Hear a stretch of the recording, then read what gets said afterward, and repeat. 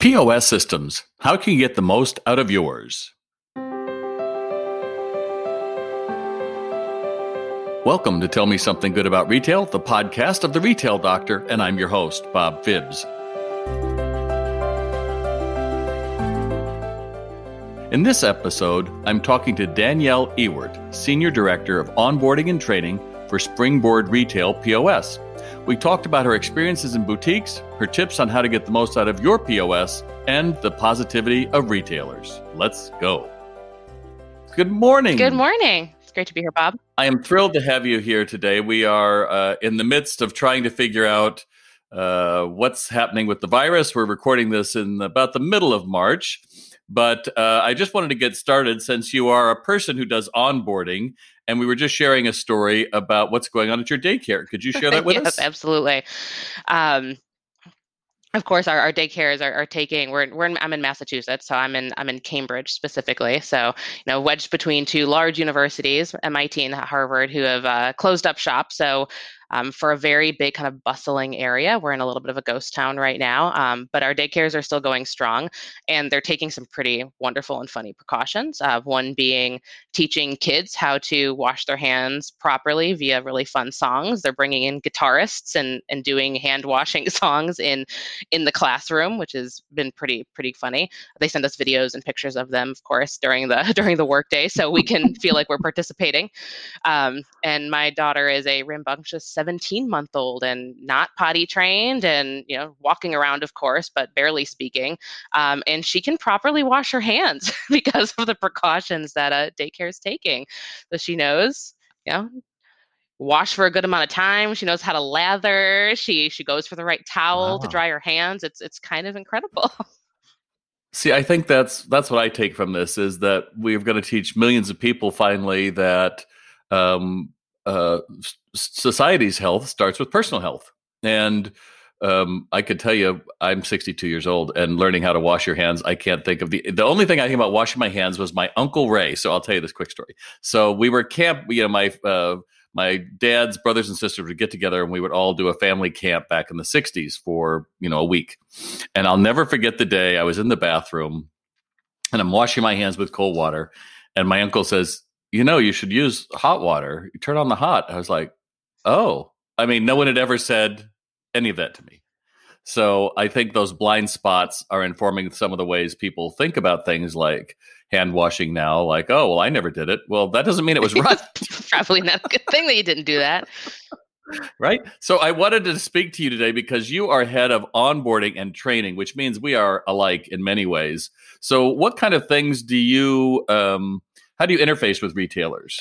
So we're a point of sale and inventory management system, and we do everything remotely. So when we're interfacing, like right now, you and I are screen sharing where we can see each other. We're speaking over our computers.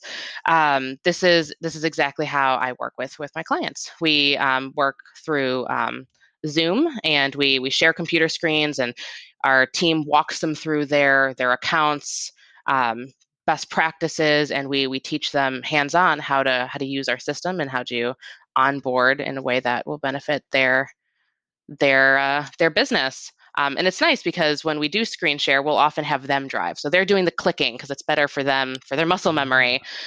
So we're walking them through, but they're doing because most people, you learn by doing. Well, see, that's what I am so thrilled to speak to you about because I consider myself a pretty good trainer. And I think there's a certain mindset to training you either have or don't have, right? You either get like, oh, it's cause and effect. And going back to the simple thing of your daughter, it's 17 months. We've made it fun, right? We didn't say, okay, now kids, we've got to all learn. We're all going to die. Oh, great. Thanks for that. Yeah. My 17-month-old is loving this idea. And you mix it up.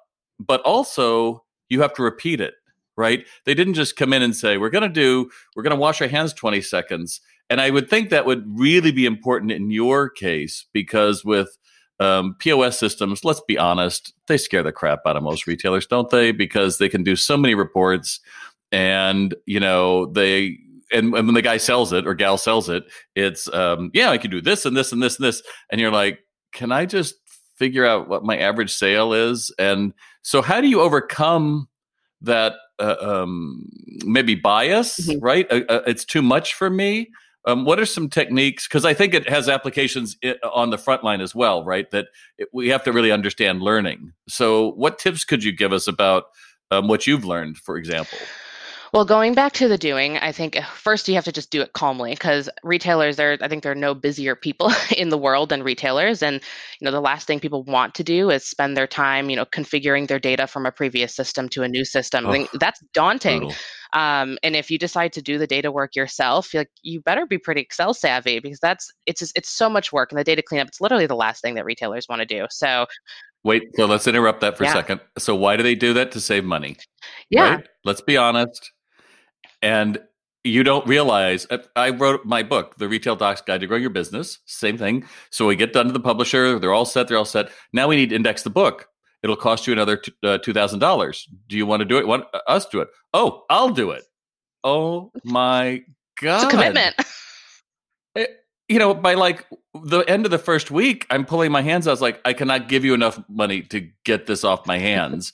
And ultimately, it's done better. And I would think that's the same for you. So that how do you get people to understand just what that workload might look like, right? I Mhm. mean, That thankfully that's handled pretty well in the sales process. What's cool is we have yeah, a lot of our sales team actually comes from our support team, and we've all kind of like grown up through the ranks there. So they have a great understanding of the system, how much work is actually involved. And one of the things that's really, I think, so powerful about our teams in general is we almost all come from extensive retail backgrounds. We are all either boutique managers or we were buyers. Um, we were inventory managers, we were merchandise managers.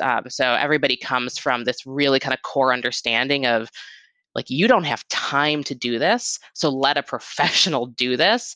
And like, do you really want to be like concatenating in Excel when you should be on your sales floor? That's like, it's right. just not the most wonderful use of your time. So that perspective helps on that front for sure. Now there are some, And having that calm, I didn't mean to yeah, interrupt, that calm about it because you're aware that this is so, well, it's scary, right? Isn't it? It's scary that I might do something wrong. exactly. And you're kind of that voice of saying, we'll do it together, which I think is really important in training. It is. It's together, It is right? together, and there's plenty of resources that we utilize. We use webinars. Everybody does learn differently. Some people prefer to kind of listen and watch and learn late at night in bed. Fine. So we have resources, we have articles, we have kind of how-tos and plenty of videos to watch. But the one-on-one sessions I think are by far the most powerful because then like I get to learn about like you as a retailer and what like why you bought the product. Why did you choose to change? Is it because you lacked reporting and your buying reports aren't up to par? Are you managing inventory across 3 different stores and you can't allocate your merchandise properly? Like what are your pain points so we can take that time and kind of cover that together since that's why you changed. I'll bet most people would say yes, yes, And and yes. yes, right?